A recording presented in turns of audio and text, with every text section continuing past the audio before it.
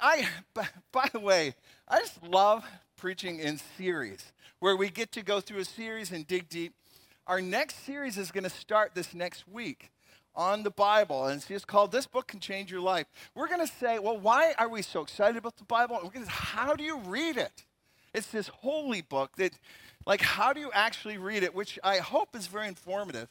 And then we're actually going to try and answer some people's questions that have some pushback against the Bible. And we're going to do that specifically. We're not going to pull any punches. We're just going to say, all right, let's answer these things. So the next 3 weeks before Easter, just to let you know, we're eking up on Easter here. We're going to really enjoy the Bible and to dig into this book can change your life. So let's pray. Let's do our last sermon on relationships, navigating life together. Heavenly Father, oh, you are good. Thank you for these good people who have come and come anticipating that they're going to meet with you, that they're going to come and take away something that's helpful, and that they will connect with their spiritual family. Those are good things. Those are things worth waking up for. So I pray for your local church here, this gathering, that you would help us to be able to connect with good people and come away with things that are useful and, most of all, connect with you, God.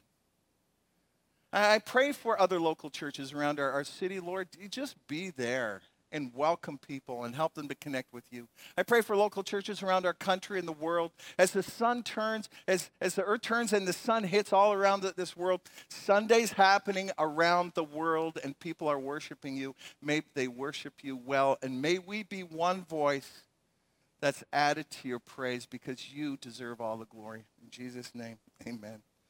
Amen. So we're doing this series on navigating life together. If you missed one, we do have on podcast. You can go back on our website and find the messages, which is, I think it's great. I love the people who spend the time editing down the videos and getting them up there. So thank you for those that do that. I think this series was designed to be helpful for marriages, for friendships, for small groups. It's like working a garden to be able to have to develop relationships. What you plant into it is sort of what you reap. And my limited ability of gardening, I did some, I found out you can actually make plants that make things, that you ate. And so I did that as a kid and in different times in my life. There's these weird things called weeds, and they seem to come unbidden. They magically appear. But you have to keep after a garden or else it's going to be ruined. And so in the same way, our relationships, you just have to continue to cultivate them to be able to have amazing relationships over a lifetime.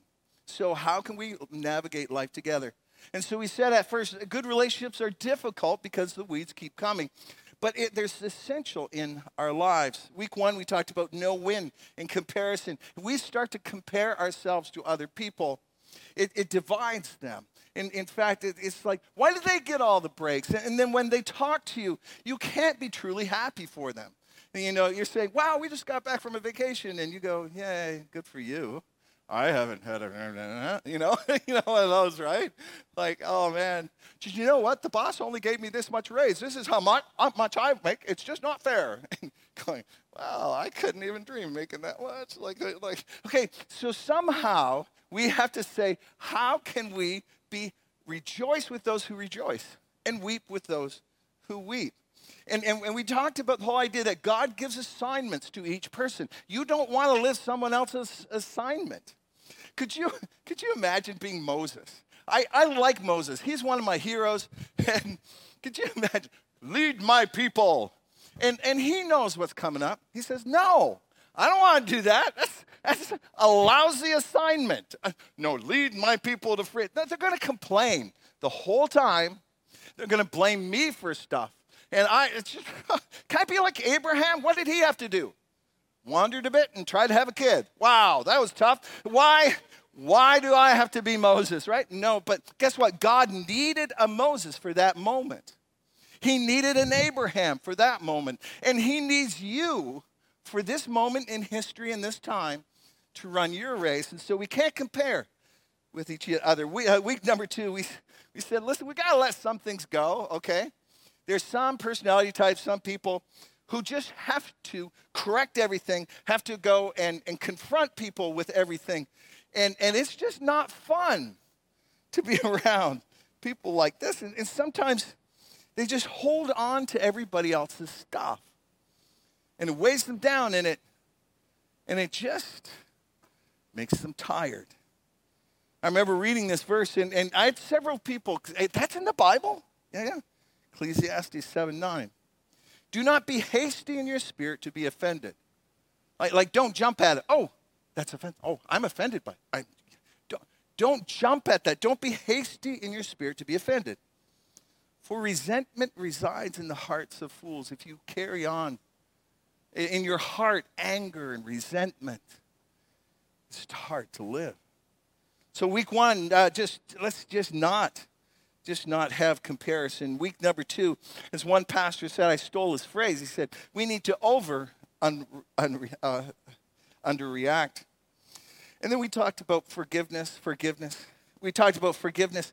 And some people think forgiveness, well, that's just so passive. Why do you forgive people? Well, number 1, you've been forgiven a lot, so it's a good thing to forgive. We found out forgiveness is not passive because we're also asked to pray for those who offend us. And that's very active. Have you been able to pray for somebody that you're angry at this week? Either you didn't get angry at anybody or you forgot the message, okay? One or the other. Can I tell you, as somebody lives with messages for the whole week, I've had to pray for a bunch of people this week. Isn't that awesome? Yeah. People that make me happy. And all the others, too. I prayed for those who, it's hard. You know, can I tell you something? It's freeing. It is freeing. You go, and why, and oh, yeah. Oh, God, what should we pray for? Whatever I want in my life, I'm going to pray for them. I want, God, give them good health. God, give them insight from you. God, give them peace. God, give them joy. Really. You don't have to smite them first and then give them those things. And I can't tell you how freeing it is, as forgiveness is not passive. We actually pray for those who offend us. And so we also talked about there's gaps in relationships, like something between that's promised and something that is seen. You're late. Well, it could be one, I was, are you okay? Did you get in an accident? Were you in were you stuck behind a school bus? God bless all school bus drivers. Anyway, there was a good reason, because I'm going to lead with trust. Instead of leading with suspicion, you're late all the time. You don't really care about this, right? Okay, both of those things. I'm going to lead with trust. How are you doing? Are you okay? Yeah, I'm okay. And then this great phrase, right? This is going to save many a marriage. Okay, here we go. Help me understand. Isn't that better than, I can't believe you, right? Let's switch those two out. I can't believe to. Help me understand. All right, see the visa bill, right? Come on, let's get real. Help me understand, right? Isn't that awesome? Navigating relationships. Okay, we're on our last one. We're gonna move through this one. Now, this is a real survey. This is a scientific Ipsos Reid survey. I'm going to ask you a question. I'd love you to have your hands up. I really want to find out, okay? So to practice, because people aren't used to putting their hands up in Baptist churches. Here we go. All right, here we go. Okay, let's all just put your hand up. Put one hand up. Come on. You can do it. Oh, come on, all participate. Oh, I see it. Okay, great. All right, awesome. The worship is going to be great after this, by the way. Okay, this is going to be awesome. Okay, got the hand up. All right. Okay, here's the question. You ready? When you receive a text, should you reply? All right. Should you reply within the week? If you receive a text, should you reply within that week? If that's good for you? Yeah? Okay. Oh, hold on. Let's move back. Okay, as long as it's just the week, right? And you don't have to do it before. You don't have to do it before, within the week. Yeah. Okay. Thank you. I see you can come forward, all right? If you receive a text, is it socially acceptable that you get back to that person within the day? No one should be angry at you. Somebody sent you a text. It should be that day. Okay. If somebody sends you a text and they don't get back to you within the hour, there's a problem. Come on. Oh, yeah, okay. Awesome. Oh, yeah, awesome. Thank you. Can we just play Just As I Am and we'll, okay. 2 minutes. Isn't that awesome? Isn't that awesome that there's different standards for how long to send me a text? Okay, I send somebody a text.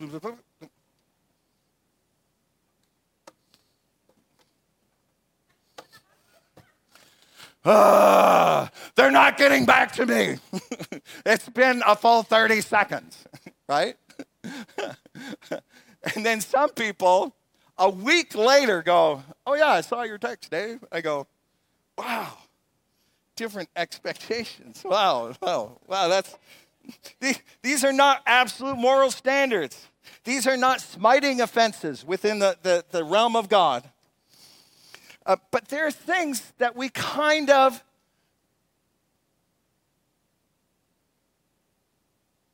expect people to do, right?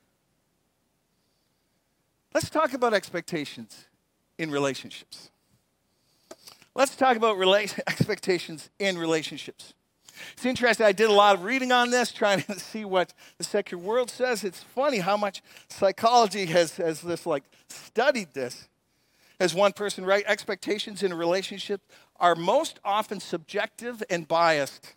In other words, I expect you to do this, not because it's morally wrong or right, it's because that's what was done in my family. I grew up with this family who would always do that, and you don't do that. Well, you should do that. Why? Because my family was right, and yours was wrong, right? I grew up with that. So expectations in relationships are often subjective. They're whatever you want, and often biased. Expectations, as one psychologist said, are the birthplace of bickering. That's an alliteration. He should have been a pastor. It's awesome. It's great. We have different expectations, different starting points, different standards. And in fact, the closer you get to someone, the more expectations sort of come up. I remember this as a university, had my first university roommate, went away to college, and they just threw you together with different people, right? So I got to go and hang out with this guy, Bruce from Kansas, who's a football player. I was pre-med, and so guess what I wanted to do every night? I was going to study till 3 o'clock in the morning. He had a 6 o'clock practice in the morning, and so he had to get to bed by 10 o'clock. Right, so how did that one work? I go down to the library. The library's closed at 11. What? I'm down at Denny's, any place to try and find a place to study because he had to sleep. And so came the birthplace of bickering. This transcends close relationships, our expectations. Our expectations color all our relationships. I expect Uber Eats to deliver things before they get cold. Amen? I expect my server to come and fill my glass of Diet Coke or Diet Pepsi, and when it's empty. God, I've said to many people, my conviction on this is that what does the server do? They get the food and they bring it. And they should hover and wait for the glass to be done so they'll fill it, right? When my glass, I put it over to the edge so they can see it. And they walk by. And I'm thinking, tip. All right?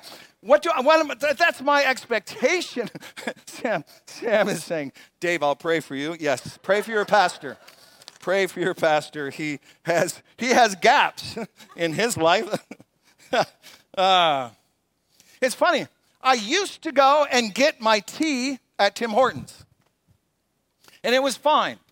I would go into Tim Hortons, and there'd be 25 people behind the counter, and no one would look at me or care, and then half the time they'd get it wrong. I go to the promised land, Starbucks, and we have a Starbucks manager right here, and I'm not talking to her because she might give out free product. No. I go in there, and you know what happens? Hey, Dave. Hi, Dave. Hey, we got your tea, and we remembered you had a stir stick before. We have a stir stick on top of this. And, oh, yeah, that's good. How you do? Hi, yeah. Oh. And I know it's just good customer service, right? That they just train the people. But every so often I go into a Tim Hortons, and I go,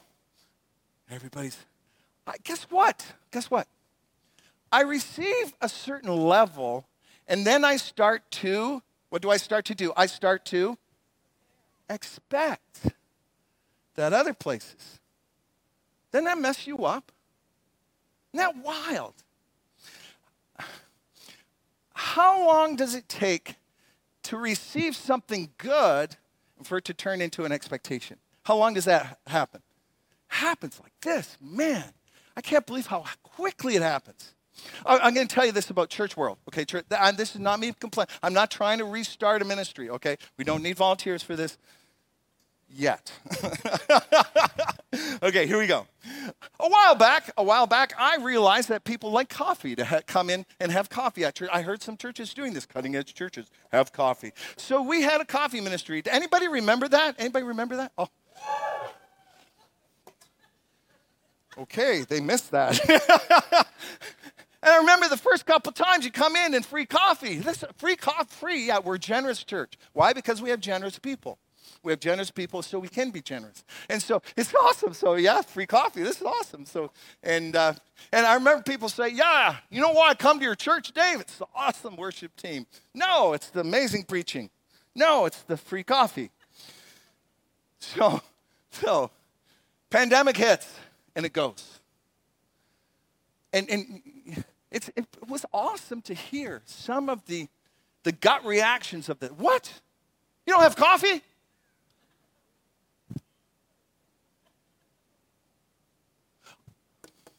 I come here faithfully once a month. And what's the word? I expect what was a gift became an expectation. And here's another layer of problem with this whole thing. We rarely talk about our expectations in relationships. Good relationships talk about expectations. That's why you have pre-marriage counseling. Okay, pre-marriage counseling, shouldn't even call it counseling because I do not train counselors. But the idea is pre-marriage counseling is, well, what do you expect? What do you expect? What? Let's get that out of the way ahead of time, right? Let's talk about expectations, right? The thing is, often we don't talk about our expectations. Why don't we talk about our expectations? Because we expect the other person just to figure it out. These are things that everyone should expect. I was reading an interesting article on this called Assumed Similarity Bias. Isn't that awesome? Assumed similarity. I'm looking at one of our counselors. She's shaking her head at me. Thank you. There is this assumption that we think most people behave the same as us. So basically, if I'm the kind of person that holds the door open for someone else, we expect someone else to do the same. If you're talented at remembering a friend's birthday, we expect other people to do the same. We just assume everybody's like me. And so there's a reason why you're not holding the door open for me. There's a reason why you don't remember my birthday. It's because you don't care. Because we're the same. And I remember your birthday. It's on my iPhone and it just comes up. And I remember your birthday. And you don't mind. So ergo, you don't care. Because we assume that we're similar people. I like what this one psychologist said. And this is a quote. It's her quote. It's a little harsh at one point here. So here we go. I can blame her. Here we go. What's important to you may not be important to others. And if we want to be in relationships with people who are different to us, rather than clones of our personality, then we have to swallow our entitlement and humbly bring our expectations of them into reality. Well, thanks, Dave. It's a good TED Talk. What does Jesus say about this, right? We come to church because Jesus speaks to issues. He speaks to reality. If you're on your way to God, if you're not a believer yet, the reason why we talk about reality here is because Jesus speaks to reality. And it's amazing. And his take on reality is often over there. Wow, never thought of that. That's because God is awesome. I'm just putting that out there. I think I have two principles, at least I found in Scripture, and I'll put them out for you to examine them. Number one principle, Jesus is our primary relationship. I'll get to how this counts to expectation in a bit. But Jesus is our primary relationship. I can give you scripture after scripture. I won't. I just narrowed it down to 3. John 17:3. Now this is eternal life, that they may, and in brackets I put intimately because that's the Greek behind the word. This is eternal life, that they may intimately know you, the only true God, and Jesus Christ whom you sent. I always think this verse is silly. And this is eternal. You're going to define eternal life? What? Eternal life is just life that goes on, right? Just goes on and on and on. Why do you have to define it differently? No. That's quantity. We're talking about quality. This is eternal life. Is that you get to know me, intimately know me. And that's the quality of a life that goes on forever. And this is why I'm a pastor. I want to introduce as many people as I possibly can before I drop dead to this amazing relationship with God. And this is eternal life. It's not just the quantity, it's the quality of knowing God. Okay, I'll move on. I'll be preaching if I move on. Okay. Ephesians 3:1. I keep asking that the God of our Lord Jesus Christ, the glorious Father, may give you a spirit of wisdom and revelation. He wants you to be wiser. He wants you to get revelation from God so that you may know him better. It's all about us. It's all about us. To know him better. Philippians 3. I'm going to read 7 and 8 and 10. This is Paul. He just goes on and saying, listen, I have a PhD. I have a double PhD. I was actually not in only having a PhD. I had it from Harvard under the best rabbi in the world. He just listed all his amazing things, and this is what he says. But whatever were gains to me, now I consider loss for the sake of Christ. What is more, I consider everything a loss because of the surpassing worth of really knowing Christ Jesus, my Lord, for whose sake I've lost all things. I consider them garbage. What? Yeah, I consider my PhD at Harvard garbage. He's not anti-education here. He's just saying, in comparison, that I might gain Christ. And you go, hold on, something's different than just going to church. Something's different than having a Sunday thing. It's about the person, our primary relationship. And goes on to say, I want to intimately know Christ. I want to, I need to. I can't tell you how much I've learned about this. When I sit down with his word and I said, speak to me, God, speak to me through your holy word. And he does. And it gives me that moment of peace that I need. And it gives me direction for where I need to go next. And he taps me on the shoulder and gently says, no, Dave, you're wrong. You need to make that right. And then he gives me the strength to do it. And often he just pours out his love to me. He speaks and heals my heart that's been beat up. And then I get it. I understand it, that Jesus becomes my primary relationship. See, God knows and understands. These are a few things I found out in my life with him. God knows everything. There's no place we can hide. He knows all my thoughts. He knows exactly what I've done. He knows everything, but he understands. He understands that we're all messed up. Isn't that great? He just understands it. He knows that you're a glorious mess. You're not, oh, I shouldn't come to church. There'll be a lightning bolt on. No, he knows you when you're wherever you are, right? He just knows you, and he understands. This is one of my favorite sets of verses. Maybe that's why I chose it. I could have chosen so many. Psalm 103. It goes, for as high as the heavens above the earth, so great is his loving kindness to those who fear him. How high? Just, you look and you just keep looking. That's how much he loves you.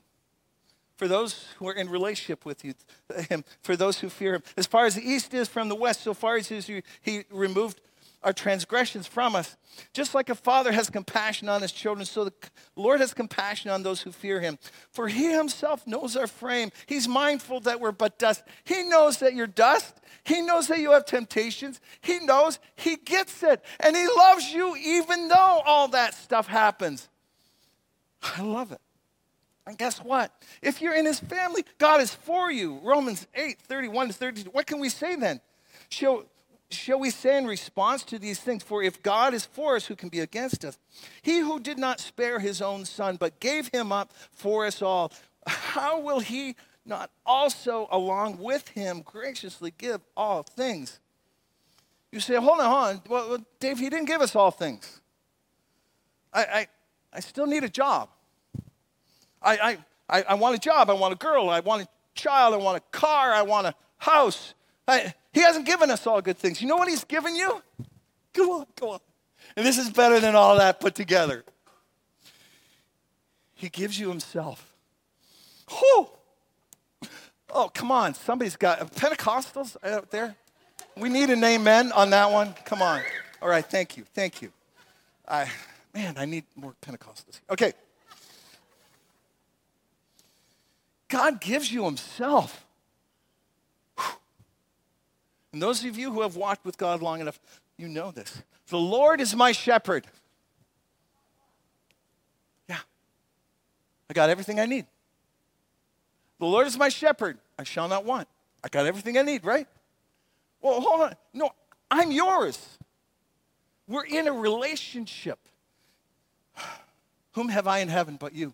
And who on earth do I desire beyond you? It's not saying we don't have any friendships. No. It's just like this is so much better than anything else. Everything else pales in comparison. And when you walk with God and you hear his voice and you read his word and you spend time in Sabbath prayer and you worship him, the more you get to know him and the more you go, oh my goodness, this is the best thing in the world. I know God. And those of you who have walked with him for a while, you know what I'm talking about, right? Man. And so our response to that is Matthew 22:37. And Jesus replied, love the Lord your God with all your heart, with all your soul, with all your mind. God just wants to be your number one. Okay, what does that have to do with expectation? Okay, here we go. I'm going to land this plane. Okay, here we go. We all have a God-shaped vacuum in our heart. We all do. No person can fill that. Your husband, your wife cannot fill the needs that are center in your heart. Your friends cannot fill that need that's in the center of your heart. Your child cannot fill the need that's in the center of your heart. A car, a vacation, a job cannot fill the need in the center of your heart. It's made for God to fill. Psalm 32:5, yes, my soul, find rest in God. For my hope, my expectation comes from him. My hope for love, fulfillment, for meaning. So I'm going to suggest a prayer where we're going to do a bit of therapy right in the middle of the sermon instead of waiting for the end. All right, here we go. Here's the prayer. I'm going to read it to you first before we pray it out loud because I don't want you to pray out loud unless you mean it. God, I stop depending on others for what you alone can give me. God, my hope is in you. Doesn't mean that we push our relationship aside. In fact, when God fulfills our hearts, we become a whole person. And when two whole people get together, it's a good thing. Right? When a whole person goes to a place of employment, it's a good thing. Okay.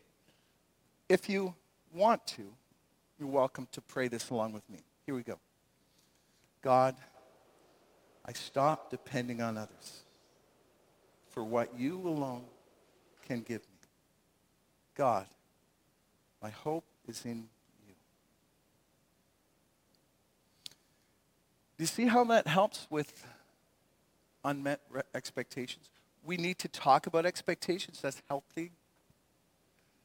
But when somebody slips and doesn't, and somebody doesn't seem to come up to, and man, it bugs me, and hold on, they're not the person that's going to fill the hole in my heart. God is.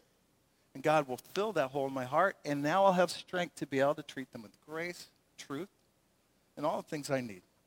Here's the second thing I understand about expectations from scriptures. Here it is, and we've talked about this, right? If you fulfill someone's expectation, often you're not thanked, are you? What? Because you've only done what's been expected. You've only done what's been expected. I remember I had a boss like that. I tried to make him happy. I tried to do everything I could to and he would say, Dave, here every Tuesday, 2:00, here's 10 things you did wrong this week. And then Tuesday, 2:00, here's 15 things. I made it up to 24 things I did wrong in 1 week. I thought that was a record. I guess that wasn't a good thing. Anyway, so finally I worked overtime. I had no time off. I did everything, mortgaged everything, my family, my kid. I made this one event the best thing I could. And I got the fire trucks there, and I got the fireworks there, and I did everything to make it all happen.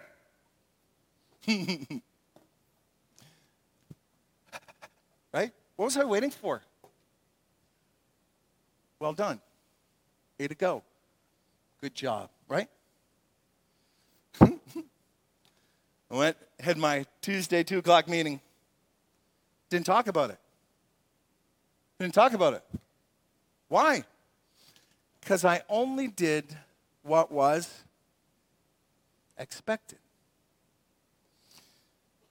Imagine having a spouse, a friend, a workmate, a boss with unrealistic expectations. You work hard to meet them and finally do everything you've been asked to do, and nothing is said because you've only done what's expected.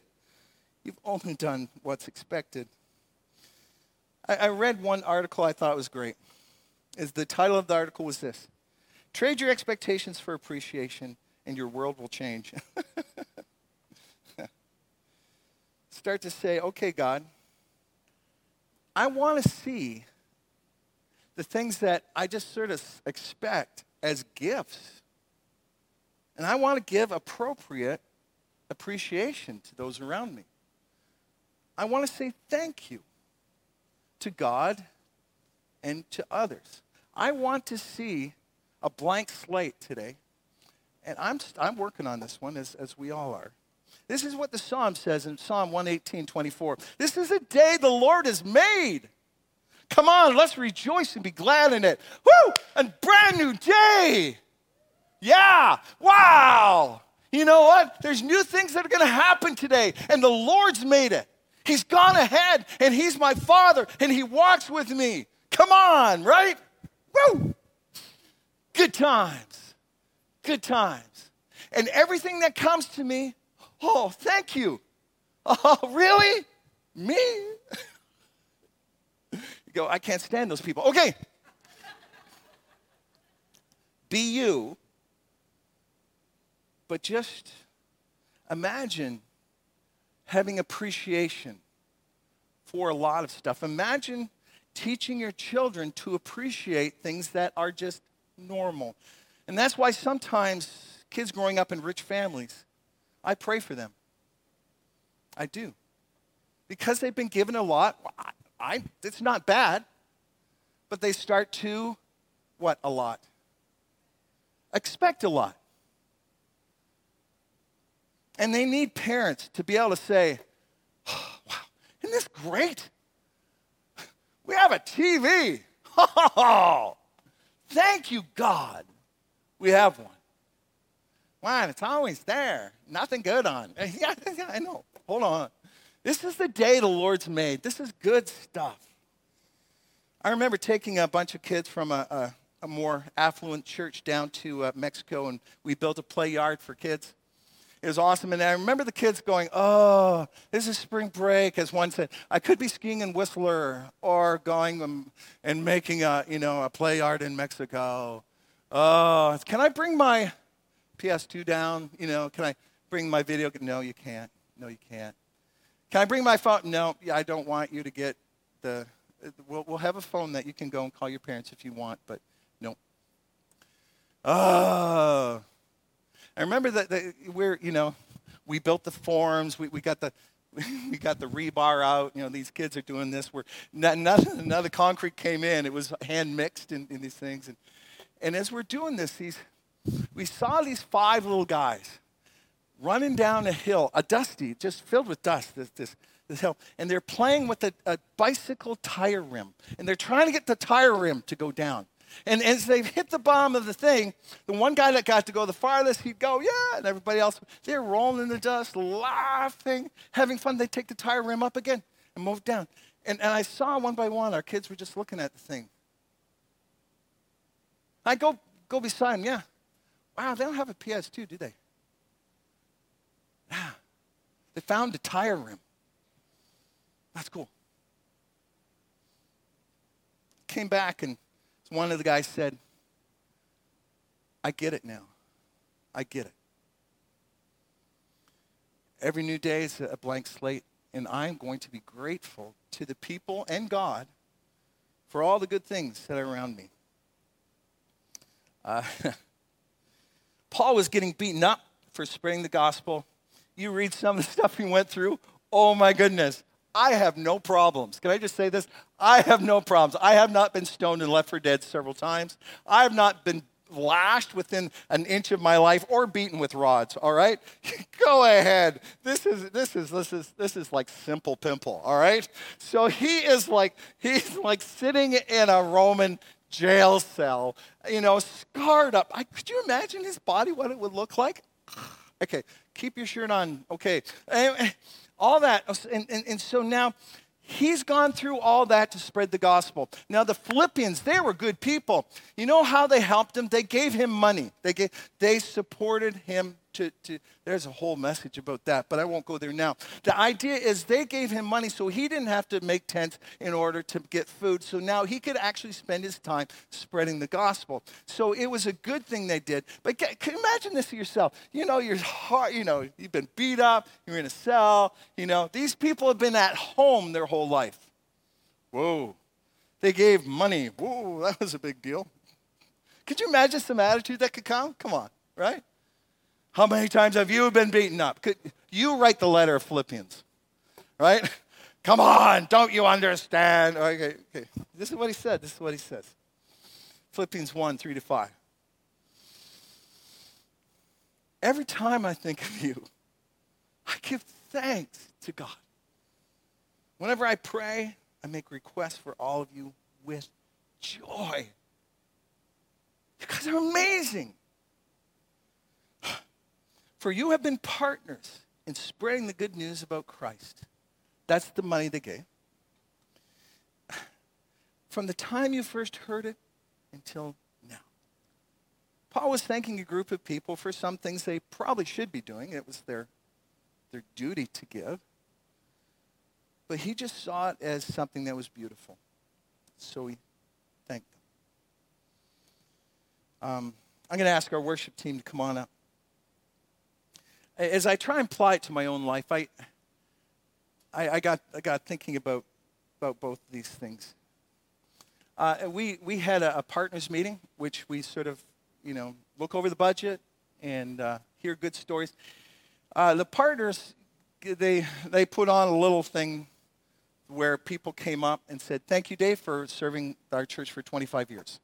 So I've been doing church work here 25 years, 5 years before that as a youth pastor. So 30 years I've been here. And so I try and wrap my head around both of those things, right? So God is my hope. But God's my hope in you. So I can't tie my worth to the church. I can't tie, that I'm a good person because of the church. I can't tie all that stuff here. My hope is in God. My worth is in God. I just love God. And he's the reason I do this. So I'm good that way. But then people got up for about a half hour and just said, Dave, thank you. And part of me goes, well, this is my job, right? I know it's your job, Dave, but thank you. You helped me find Jesus. You helped me and my family do this. Can I say, Church on the Rock, for those of you who participated then and afterwards too, thank you. I'll remember that for the rest of my life. I will. You could just expect it of me, and I fall short of people's expectations. Could be angry at me, that's okay. I find my fulfillment in God. But thank you for thanking me. And that's how relationships work. I'm not going to develop my worth from it. I don't need it, but man, it's good. Isn't that awesome? Could you imagine marriages doing that? Could you imagine small groups doing that? Could you imagine families doing that? Places of work? That's awesome. As I pray, can we just say, isn't God amazing? Isn't his word so beautiful? Isn't it so deep that we can dig into it, gold and gems that come out? He puts a new perspective on everything. Let's pray. Heavenly Father,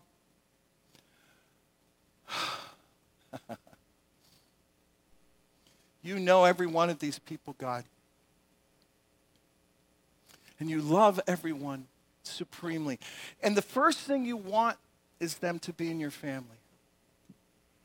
So I pray for those who are on the edge that if I were to ask, this is what's holding you back, they wouldn't know. Father, I pray that this would be the moment, Lord. Help them to pray along with me. Heavenly Father, I want this relationship.